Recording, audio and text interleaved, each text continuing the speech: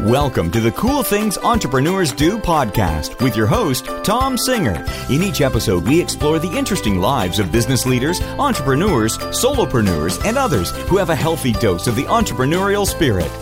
It is time to explore something cool. Now, here is your host, Tom Singer. Hello and welcome to another episode of Cool Things Entrepreneurs Do. Thank you so much for tuning in. You've got to go back and check out the last 3 or 4 episodes. I've been so excited about the guests that we have had on the show of late. The last episode with Phil Jones and the one before that with Joe Payton. If you are interested in entrepreneurship, if you want to think bigger, if you want to have a little kick in the pants, you got to go back and listen to those shows. We are having a growth in listenership, which makes me really, really excited when I see those download numbers going up. I appreciate it when people jump over to iTunes and leave a review saying, I listened to the show and here's why. It makes my whole day brighter. So jump over to iTunes and leave a nice positive review about why you listen to Cool Things Entrepreneurs Do. Follow us on the Facebook page or Twitter at Cool Podcast on Twitter.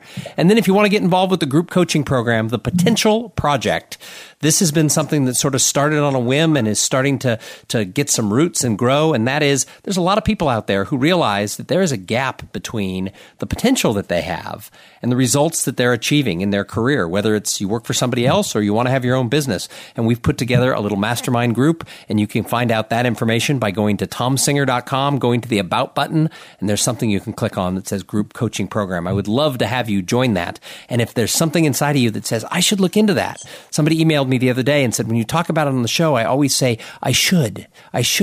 And now finally I am. And so it might take you a few months, but we'd love to have you, pull the trigger and join us in the Potential Project.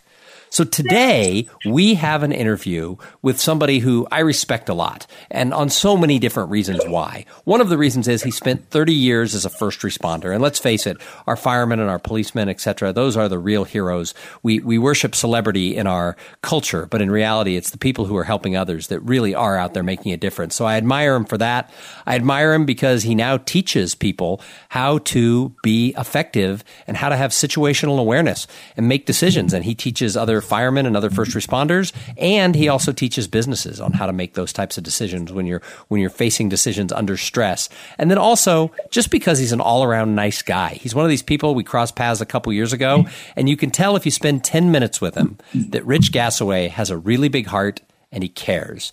And those are the type of people I love to invite onto this podcast. So Rich, welcome to Cool Things Entrepreneurs Do.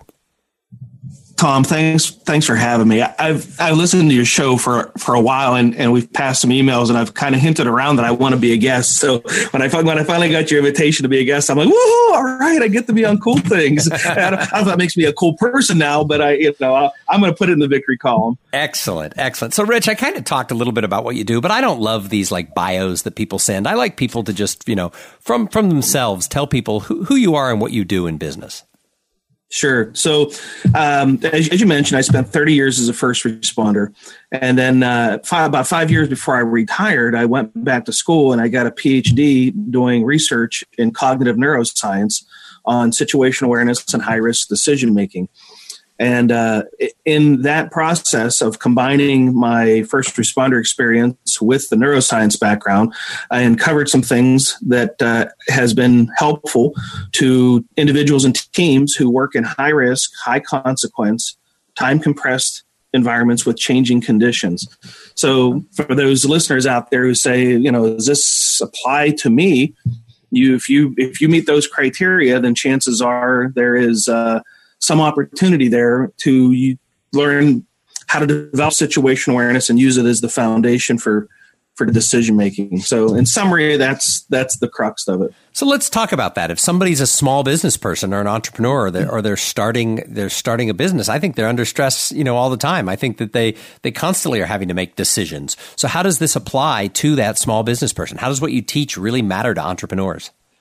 Yeah. So what we would focus on is teaching people about what situational awareness is and then how to develop it. And to give you the kind of like the Reader's Digest version, the development of situational awareness is like 3-step continuum. I actually use an example of building a house where you start with a foundation, then you have walls, then you have a roof. And the foundation for situational awareness is perception. And that's the process by which you use your senses to gather information about what's going on around you. It's the paying attention part, and it's probably the easiest part of situational awareness, as long as you're conscious, alert, oriented, looking around, paying attention to the things that are happening around you. You pretty much got that part covered. But then the second part is understanding, which is the making sense out of the things that you're seeing, hearing, feeling, tasting, smelling. And that gets a little more complex because we can see things we don't understand, and we can hear things we don't understand. And we can even say we understand when we don't understand. So where it starts to go from a really clean process of just keeping your head on a swivel and looking around, it starts to get off track as you try to get the understanding. And then probably where it would most benefit people in high risk or high stress jobs is being able to do the third part. So the foundation perception, the walls of the house understanding, the roof of the house is prediction. And prediction is being able to get out ahead of the current situation and being able to anticipate outcomes before they happen. And how far out in front of the situation you get is a factor of how fast conditions are changing or how complex the environment is that you're working in.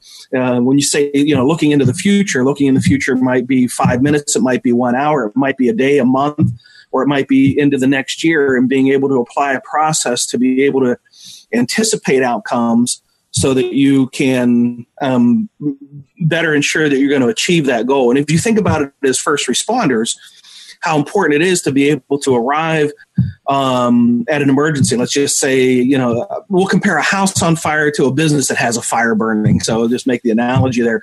You have to be able to size it up, figure out what the problem is, develop an action plan, implement that action plan, and do things to ensure that action plan is going to lead you to a successful outcome. So that's kind of how it would apply to anybody who's working with me. So after, 30 years working as a first responder, what led you to decide that you would go back and get a PhD and then later start your own business? I mean, a lot of people, when they get to retirement, just want to retire. What led you to become an entrepreneur? Yeah, so I started my career pretty early. So I knew I was going to finish reasonably early. And firefighting is kind of a young person's game. And I don't mean young like, 20-year-old, but I mean, by the time you get mid-50s, you start to wear a little bit. And I was like 5 years from retirement, sitting in my office contemplating the afterlife. What am I going to do when I'm not going to do this anymore? And I'm not the sit on my rocking chair kind of person. So I thought I'd get a PhD actually so that I could teach at a college. And that never happened. I discovered some things in my research that just kind of spawned the creation of this business that I do now. But if you talk about situational awareness, anticipating the future, if I would have been accurate anticipating my future, I'd be in a college classroom teaching, I don't know, something to college students.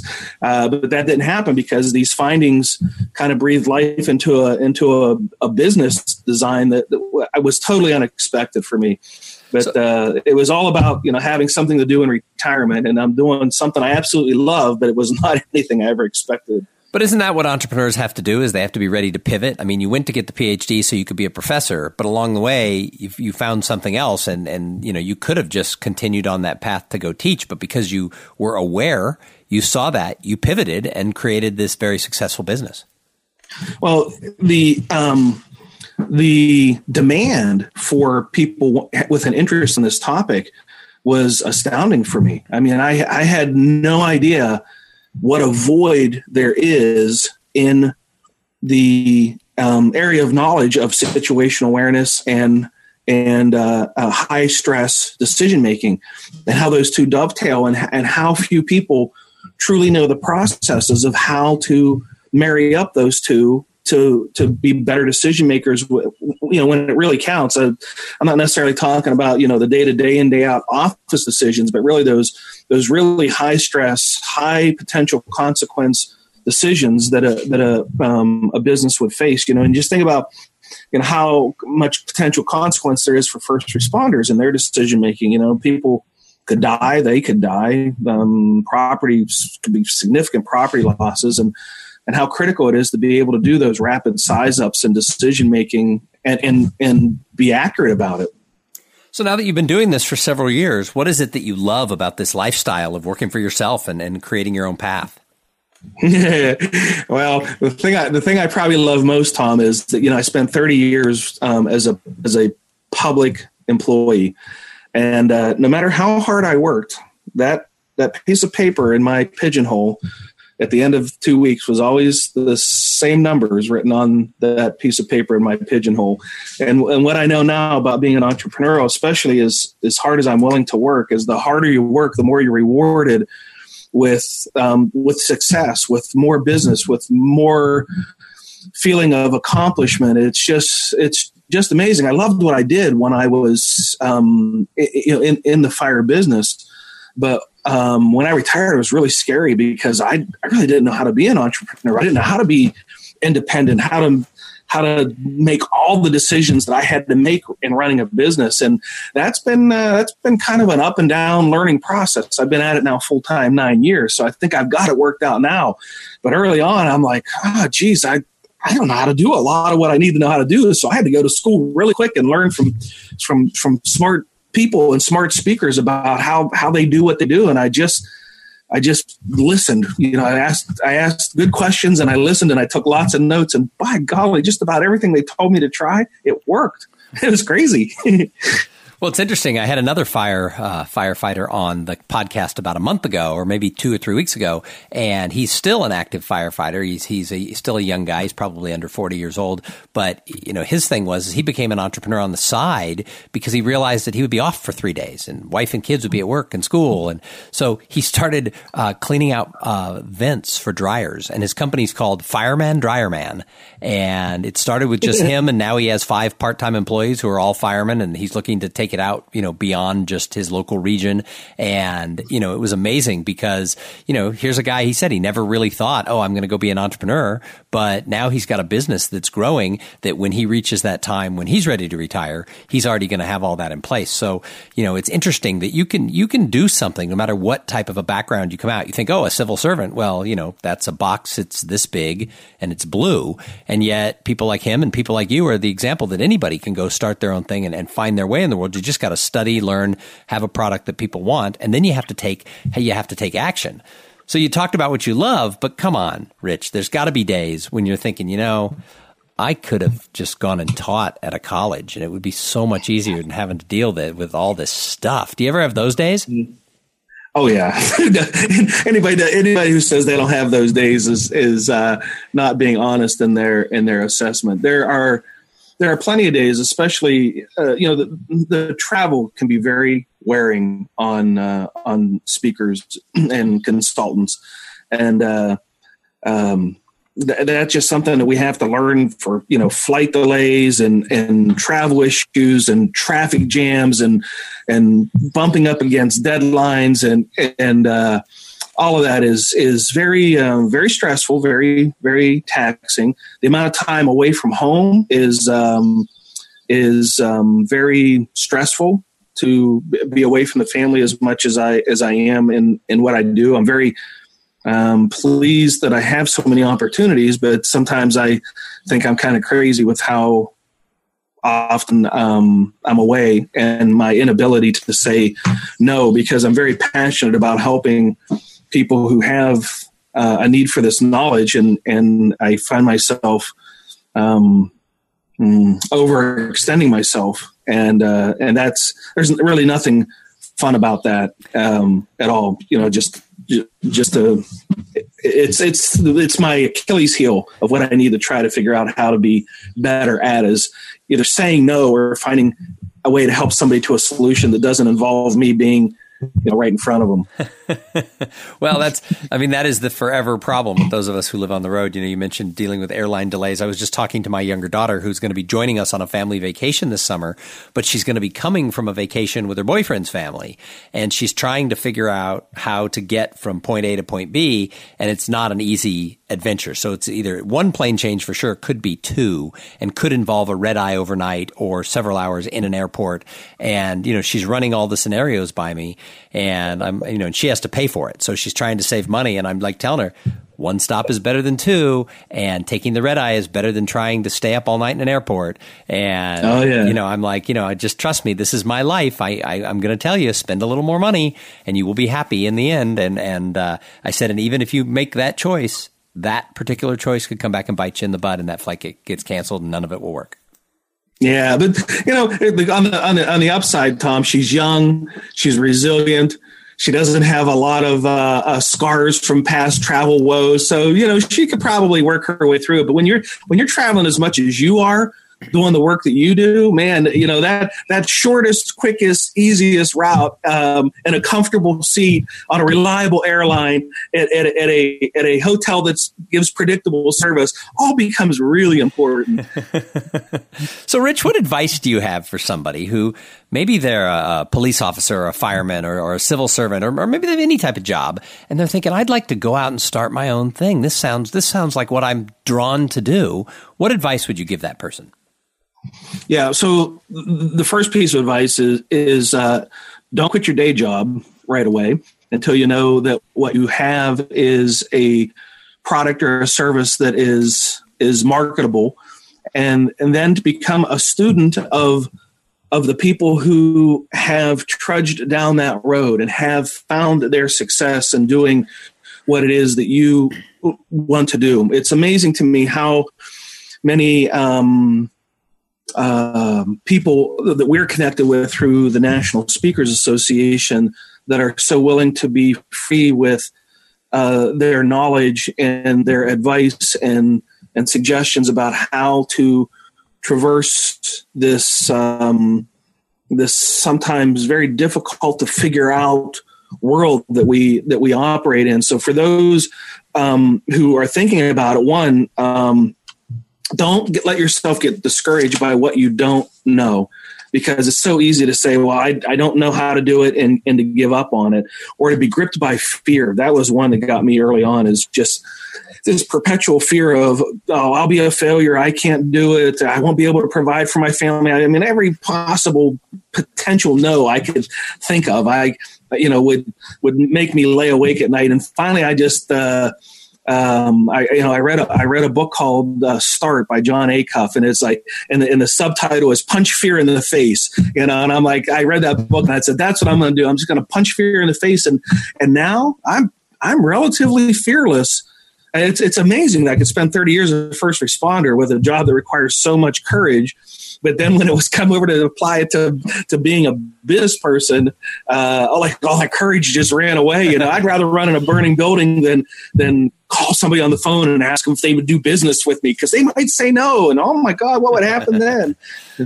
That's funny. Well, you brought up that we know each other through the National Speakers Association. One of the things that sort of fascinates me is how many times, if people who listen to the show know that one of the pieces of advice I give to anybody is get involved with your trade association. I don't care if you have a specialty toy store, go and join ASTRA, the Specialty Toy Store Association. I don't care if you're a locksmith, join the National Locksmiths Association. But I tell people this all the time, and even when I work with people sort of one-on-one or they're part of the coaching group, they're like, well, I don't really want to do that. I don't want to be around my competitors. I don't think those people will really help me. And I'm like, you can make excuses all day long, but if you don't get around people who are doing what you want to be doing, and there's no better way to get around those people than to go to your National Trade Association. If you don't do that, you're going to miss out. You're going to have to reinvent the wheel every single time. So how important do you think it is for a small business person who's trying to build something to network and get around other people? Oh, it's priceless. It's absolutely. Because I kind of trudged down this road without really any guidance from anybody, from NSA, from the friendships that I've made to the formal resources that they have. I stumbled on the NSA, Tom. I was doing a Google search for something, and up popped a website for the National Speakers Association. I clicked on it. I'm like, oh my goodness, there's an association for speakers. I didn't even know. Where have they been? Where have they been all my life? Yeah, and I joined like right there, and then I'm like, oh my gosh, they have a convention.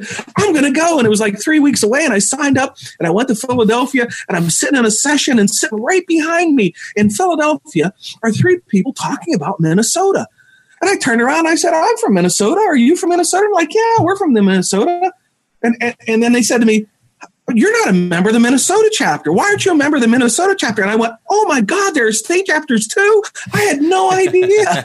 And so I immediately went back, joined the state chapter. Now I'm on the board for the state chapter. And it's just, it has been such, so encouraging to go to those events. I don't look at the people at NSA, either state or national events, as competitors. I look at them as resources that can be helpful for me, and oh my gosh, are they helpful? I mean, there's somebody out there who's been down the road that anyone needs to go down. Get connected with them. Don't look at them. If you're worried about them being a competitor, then you're looking at it wrong, because nobody can do what you do as good as you do it. And if you have that confidence about how much quality you bring to the table, you don't ever have to worry about someone being a competitor of yours. I don't think about that at all. No, I agree. In fact, I put a ton of speakers, even ones who speak in my bailiwick, who people would say I compete with. I put them on the show all the time because I don't think anybody competes with what I do. So I agree with you. I think it's great advice. Get around people who are doing what you want to do. You'll learn more than you'll lose. Yeah, absolutely. I just cannot emphasize that enough. When I was a public servant, I was in trade associations for that industry, and I'm still in some of those associations just to maintain professional connections.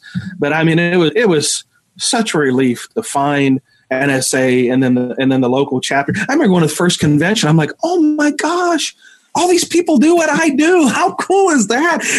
I'm thinking I'm alone out there in the world. Not alone, but that it was. I had no idea that the pool of potential resources was that vast. And then some of the things that people speak on, I'm just amazed by it. I mean, I don't know why I should be, but I'll talk to them and I'll say, what's your area of expertise? And they'll say, and I'll be like, oh my gosh, you can earn a living speaking on that. And they do, and they earn good living speaking on it. It's just, as long as you have for anyone listening, as long as you have a product or a service that helps somebody advance their passion or solve a pain, you can have a business. Awesome. Hey, Rich, I've got a couple more questions for you. But first, sure. I have to thank the sponsor of this show. Hey, this episode is brought to you by Podfly Productions. Podfly takes the time and the headache out of creating your own podcast. They set you up with the right equipment and training and give you guidance so that you're going to sound amazing. Podfly does all the heavy lifting and the technical work so that you can focus on creating great content, growing your audience, and interviewing cool people like Rich Gassaway. Hey, if you want to start a podcast, jump over to podfly.net/coolthings and check out the offer they have for the listeners of this show. So, Rich, I call this show Cool Things Entrepreneurs Do. What is the coolest, most exciting thing you're doing with your business right now? I got a couple of things, Tom. For the longest time, I'm trying to figure out how to maybe be on the road a little bit less. I've been trying to figure out how to do that. And one of the things that I did, inspired by folks from National Speakers Association, is I started an online academy. And the online academy just launched in January. I have about 700 students enrolled in it. And it's just a way for people to learn about my topic without actually having me be physically present. It's video, it's audio, it's some reading, it's some testing, and it's really, I think, the way to have my reach expanded beyond me physically being present. I'm really excited about. I got a digital marketing company that I'm working with to try to grow the marketing presence of that, and I'm really excited about what that academy holds in store for me. Second thing I got that's really exciting is in October I'm doing my programs I call tours. So like when I go somewhere, I'll do 4, 5, 6 programs in a region, and I call it the New England tour or the West Coast tour. In October, I'm doing what I call the World Tour, and I'm actually doing 11 programs in Australia, New Zealand, the Netherlands, and Belgium, all in 28 days. I'm going to be flying 77 hours in 28 days and doing those 11 programs. So if you see me sometime in November, I'm going to look a little blurry-eyed. But I'm really excited for the opportunity to be able to do that. I'm not so excited about 77 hours in an airplanes, but it's going to be pretty fun to do that. That's awesome, though.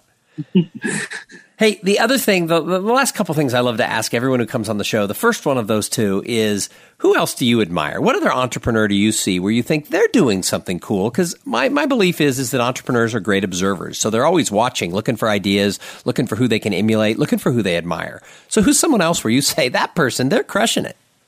Yeah.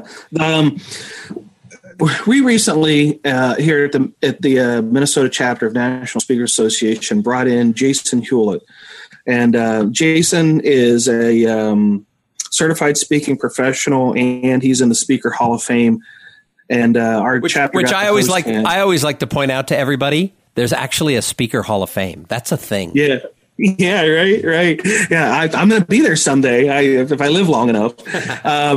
But Jason came in and he talked to our group about reinventing himself and his message, and how to be a risk taker in this business, and how he redefined himself and kind of stopped going down the road that he was going down because he was heading in a pathway that he didn't want to go toward, and how focused he is on his family and that priority to his family. And I so admire that, because that's not always what I have been with my 4 kids. And it was just very inspiring to hear his message and to glean his passion for helping people, and how he has gone from being one type of speaker to now focusing on keynote with a message he calls The Promise. And I've seen him several times at NSA events. And this is my first time to see him outside of a NSA national convention venue. And he was very, very inspiring, and a very smart businessman. That's somebody I suggest you have on the show. Well, I was just thinking, have I ever had Jason on? Because he and I are actually pretty good friends, and I realize I don't think I've ever had him on the show. What's interesting, you talk about transformation. He was an entertainer. I mean, he did corporate events, but he was an entertainer more than what you would consider like a content motivational speaker. And I saw him perform for the first time 3 or 4 years ago, and I literally told my wife, I have never seen a better entertainer in any venue, be it a singer, a comedian, an impressionist, whatever. And he did a lot of impressions and a lot of comedy and a lot of a sort of story that tied it all together. I've never seen anybody with more talent than Jason Hewlett. And then last year, he sort of threw that all, I mean, I don't think he's thrown it out, but he sort of pushed that over to the left side and has gone really full forward with this whole thing on The Promise and this whole content-rich speaking career. And that's a risky thing for someone to do when you're making the type of money that he was making, to say, I'm going to pivot right here in midstream of success. And so I admire that. So when you bring him up, all of a sudden I wrote down notes here, have Jason Hewlett on Cool Things. Yeah. Yeah. I'm sure that his message will be inspiring to current and future potential entrepreneurs. There's no doubt about it. Yeah, because a lot of people, they're too scared to make that turn to the other side, and he did it, at a time when a lot of people would have said, no, cash in, keep doing what you're doing, don't take your eye off the ball, and he's really done well with what he's doing. So that's a great one. And I always love it when people pull my friends out as the people who they're going to say. So that's always fun too.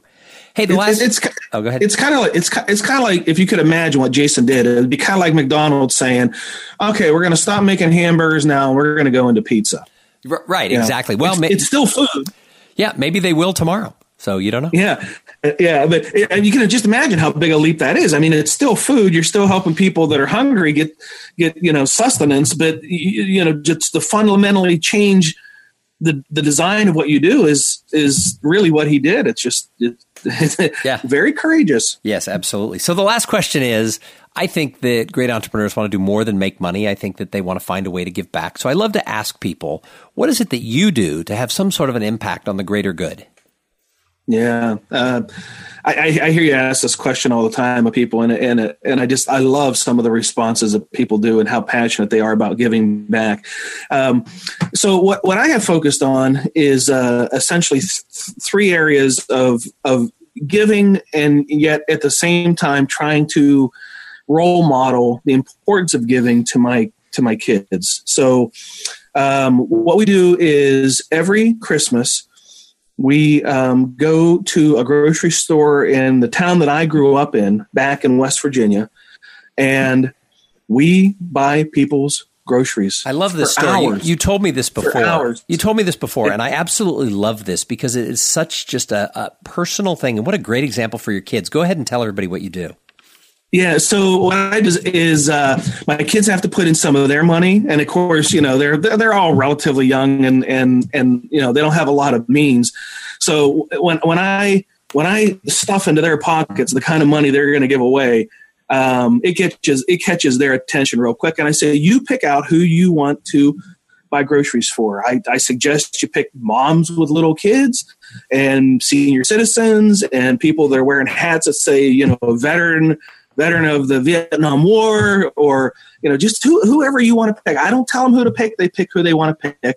And they just go up. And Tom, when we started this, my youngest was about 9 years old, and he's 17 now. Imagine a 9-year-old walking up to you and saying, "Ma'am, I'd like to buy your groceries today." Some of the looks that my kids got, because we've been doing this for so long, and my oldest is 25 now, my twins are 22, and my youngest is 17.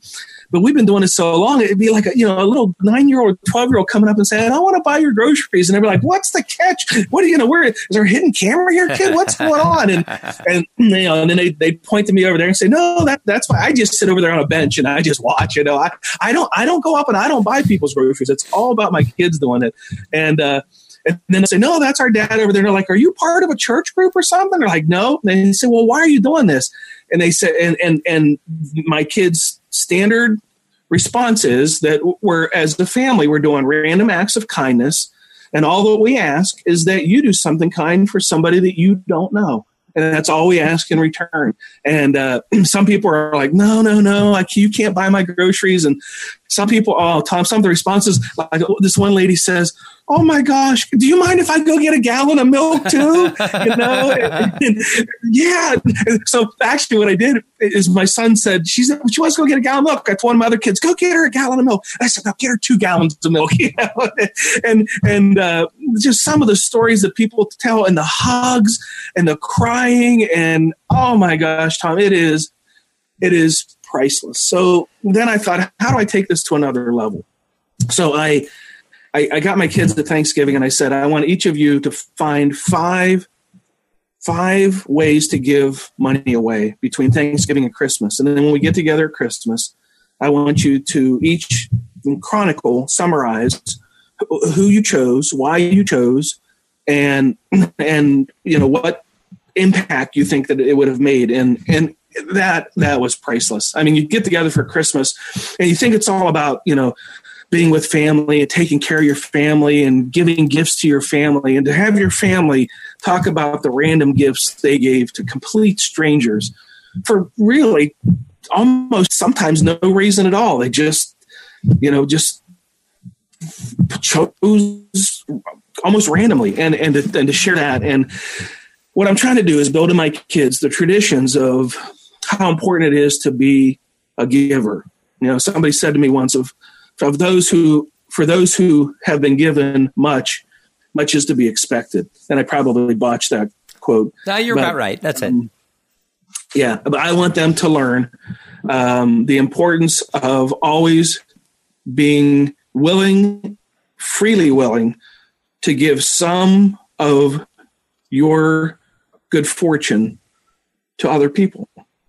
And if I can leave them with that, then I think I've done okay. Oh, that's great. That is really great. I love that story. And I think that, in so many ways, if we can just inspire that next generation, even if it's only our own kids, to go out and do something good, the world's going to be a better place. So I really appreciate that you shared that story. I think that story is going to touch a lot of people. So that's awesome. Hey, if somebody's listening to this show and they're like, I got to know more about this Rich Gasaway guy, how do they find you? Yeah. So probably the easiest way to find me is my website that's on the topic of situational awareness. And it's SA for situational awareness, samatters.com. And for the record, I was SA mattered before a lot of other things mattered. You know what I mean? So I was like the first one on the matter spectrum there. But samatters.com. And then if they want to, see some of the things that I write about and such, it's there. And then if they want to contact me, there's a contact me tab at the top, and that'll just send me an email. And that's really the easiest way. My phone number's on there and things like that too, if they're interested. Awesome. Well, Rich, again, thank you so much for sharing your time and sharing your story. I think that you're going to inspire people. I think that this is going to be one of those episodes where when I run into people in airports or at the mall or wherever random places I go, and they go, I listened to your show. I love that guy who was the fireman, who's the situational awareness guy. I think this is going to be one of the shows people say, because I think you gave a lot of really good advice, and I think you touched everybody's heart with that final story there. So thank you so much for being a guest. Thank you, Tom, for having me. It was quite an honor. Well, now you're one of the cool kids. You've been on Cool Things Entrepreneurs. Thanks. Hey, and thank you to everybody for tuning in. We say it every time. If it wasn't for the audience, we wwouldn't have a show. Thanks for being here. Get in touch with me. Let me know what you think about this episode or any other. Download the episodes, review the episodes, join the potential project. I'd love to get more involved with the people who listen to this show. We're going to be back in a couple of days with an interview with somebody just as cool as Rich. But in the meantime, I'm going to challenge you. Go out there and have a great day. Thank you for being part of the Cool Things Entrepreneurs Do podcast. Without your participation and listening to these conversations, there is no show. Connect with Tom at tomsinger.com and follow him on Twitter at @TomSinger.